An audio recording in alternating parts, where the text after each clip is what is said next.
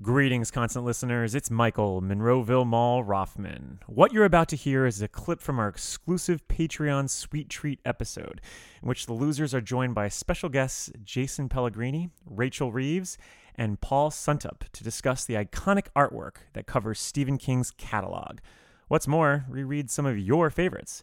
So, how do you hear the full thing? Climb aboard the SS Georgie or become a librarian over at our Patreon, The Barrens.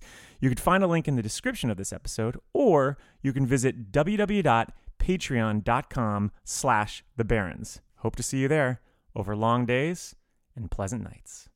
I mean, the legacy of King really goes back to the book art, you know? I mean, especially for those who grew up in the 70s and 80s. I was born in 84, so I saw a lot of King through, movie posters and whatnot. But, before the internet, before the late night interviews, and even before his movies started dominating cinemas, especially like they do today, or at least before the pandemic, the covers, and especially all those author photos, they really were all you had to work on, when it came to the lore of King. And that's why I'm so excited to talk about, and look back at all this artwork, and especially all the creative people that were responsible for carving that legacy. I mean, you mentioned a few, Paul, but it really does kind of start with Dave Christensen's like Salem's Lot, and then and all the paperbacks that Don, I'm going to butcher this name, Brodigan, they really did like kick down the door for so much to come. I mean, you got like, as you mentioned, like Stephen Stroud's, the Bernie Wrightsons with like the collaborations with King, and Michael Whelan and Tony Morrell, who created the Dark Tower universe before the Nicolas Arshel did in 2017, and then all of which seems to really culminate with Rob Wood's run in the 90s that I kind of argue would kind of set a precedent for King's look that I don't think has really been surpassed since. But and I don't know, maybe it's because I grew up in that Borders, B. Dalton, Walden Books era, but man, when I think of King, I really do go to Wood's work, and it really, like the covers for Evil Things, I remember it sitting on the shelf and that being a new book, and from there, like Gerald's Game and Dolores Claiborne, and that typeface font, and that one photo of King where he's like got the razor cut hair and he's like looking off to the right, and it just that informs so much of like what Stephen King was for me. And that's what comes to mind when I hear the word Stephen King. So I wanted to know, Jen, when I say Stephen King, like what cover flashes for you? I think the It cover, I think, and like, cause I grew up seeing these books on my dad's bookshelf, and that's the one that really sticks out. And I would look at it, and I think for a long time I thought there was going to be a dinosaur in it, because it has kind of those claws sticking out of the subway grate, the sewer grates, not the subway grates. And it just was so fascinating to me. And I tend to, I like paperbacks better just because I kind of like the feel of holding them better. So a lot of like the art that I see, I've like grown up looking at the paperback versions of these. So it's really fascinating for me to see how those kind of change with the hardcover, like what we know of as and then the version that's on the paperback edition too. Oh, I know. Because mine's a little different. And I loved like how that book is so thick, and I was just always fascinated that you could write the title of the book crosswise, and you didn't have to write it longwise. And I was like, ooh, I got to read all those pages one day. Yeah. It's funny that you mentioned the dinosaur thing, because I genuinely remember looking at the book as a kid and having no idea that there was a clown involved. And it really wasn't until like later on when they started doing, I mean, I guess the UK print has the clown cover on it, but like it really wasn't until later on, especially with like the Tim Curry stuff, that when it really hit mainstream with that, like that I thought I associated like it with the clown, it really was that claw. But Rachel, what was the first Stephen King cover you remember seeing? So it's kind of funny that the first Stephen King books that I remember seeing were more of the fantasy stuff. My mom is a librarian, which is awesome, convenient, and she was really into like Anne McCaffrey in the 80s and a lot of the sci-fi fantasy romance books, and I think Talisman was the first one that I remember reading, and I think she let me get away with that because it was like, oh, this is a fantasy book. And then through that I found the Dark Tower series, and so I kind of came around the other way versus like more of the horror stuff. But I remember, like, especially the Dark Tower covers, like at the library, of course, seeing those and just being like just really drawn in by them. Mm-hmm. Were you surprised then to know that he was like a horror author at that? Yeah. And like it was kind of perfect because as I was getting more interested in that stuff in my teenage years and like discovering just kind of the wealth of stuff, and especially, so I was in high school in like the late 90s, early 2000s. And so the stuff that was coming out around that time too was just feeding all of that, and then discovering more and more. It was great. It evolved along with me, which was nice. Yeah. I love it. Well, Jason, you're a longtime collector, as we discussed in the previous Losers Club episode. And for you, what run would you say you think about the most when someone mentions like, all right, hey, Stephen King first editions? Geez. But we already talked about that, so I'm going to go with, I would say The Shining. I mean, you can't really, I would say that's probably his most iconic. But it's that, as far as like a run goes, it's that, I guess the 80s, because it's that most of the black spine with the red title and the white, I don't know what the font's called, but like, not even so much the covers, it's just how the spines, for some reason, that's from that era.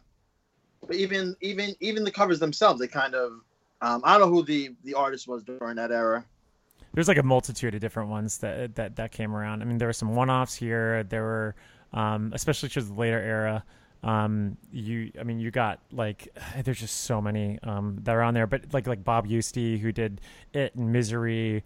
Linda Fenimore, who did like Pet Sematary, and that was like, I think even a one-off maybe. Like it's just, it's the spine is interesting though. I didn't think about that when actually considering this episode, because what do we see most of? The spine. I mean, they're sitting on our bookshelf, and I'm looking right at my bookshelf right now. I mean, It, Gerald's Game, Misery, Dolores Claiborne, Christine, Tommyknockers, Cujo, and The Dead Zone. They vary here and there, but they're pretty much following the same exact form.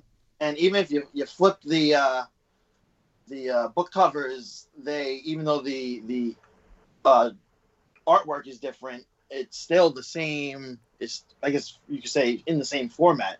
Yeah, and I wonder if that had more to do with his influence on the legacy than the actual movies and adaptations and lore itself. Like, I wonder if, like, because there was such a cohesiveness to that style, even if there were various artists going in and out, like if that was something that really contributed to like Stephen King becoming such a world-renowned presence of like the master of horror. I mean, because like you look back at like some of his works of the last 20 years, like they all feel different.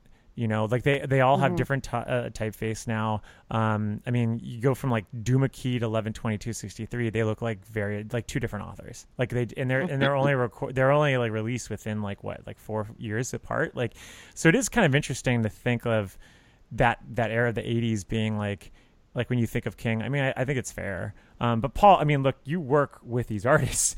For you, whose work really comes to mind? Like when someone says Stephen King to you, just in the past. It's like with anything. When you hear a song, it brings back memories, right? Mm-hmm. Of a time when you listen to that song. It's the same when you say, "Hey, Paul, what covers do you think of when you hear Stephen King?" Well, for me, it has to be when I first discovered him. I was 19, and how fitting.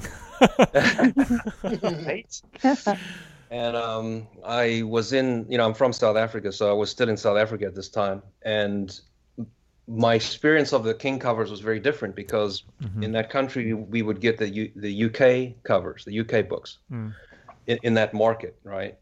So the very first book that I discovered was The Eyes of the Dragon, and it was the UK cover. So it's impossible for me to not associate, that book and that cover with King. And then right after that, when Misery hit, it was the UK cover with that typewriter. And I've never been able to find the artist for that UK Misery. But once I had the bug and I discovered that, there's all these US editions as well with all these cool covers. So then I started to buy from specialty dealers in the US, and that's when I started to discover. And the ones that are memorable to me are the classics, The Shining, Dave Christensen's work. And Dave was really the first artist, aside from Carrie. Yeah. Then Salem's Lot, The Shining, there was Dave and Dave, right back to back. And then Bob Giusti's cover is just a classic for me, both It and Misery. Firestarter is very memorable just because I think it's a very impactful, kind of powerful image. And the Rob Woods as well, because it sort of defined an era of King books that came out at that time, because he did 5 covers. Yeah. So, and the thing is, the styles change over the decades, right? You talk about how covers differ from book to book, spread a few years apart.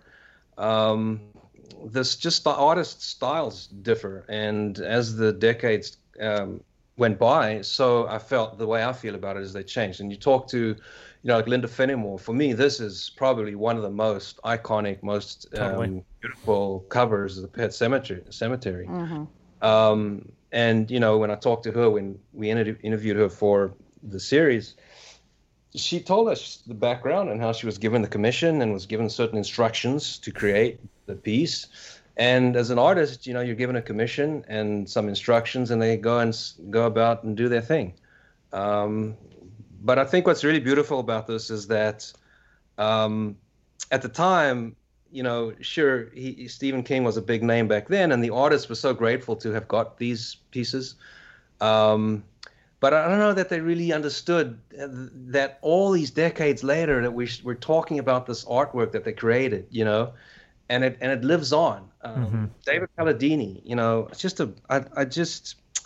he was such a good friend of mine, and he passed away about a year and a half ago. Wow. And he and I kind of found each other in the last 3 years of his life. And each of us came together at a time when we both really needed that in our lives. We did something for each other through this, and we came together over his Eyes of the Dragon cover, right?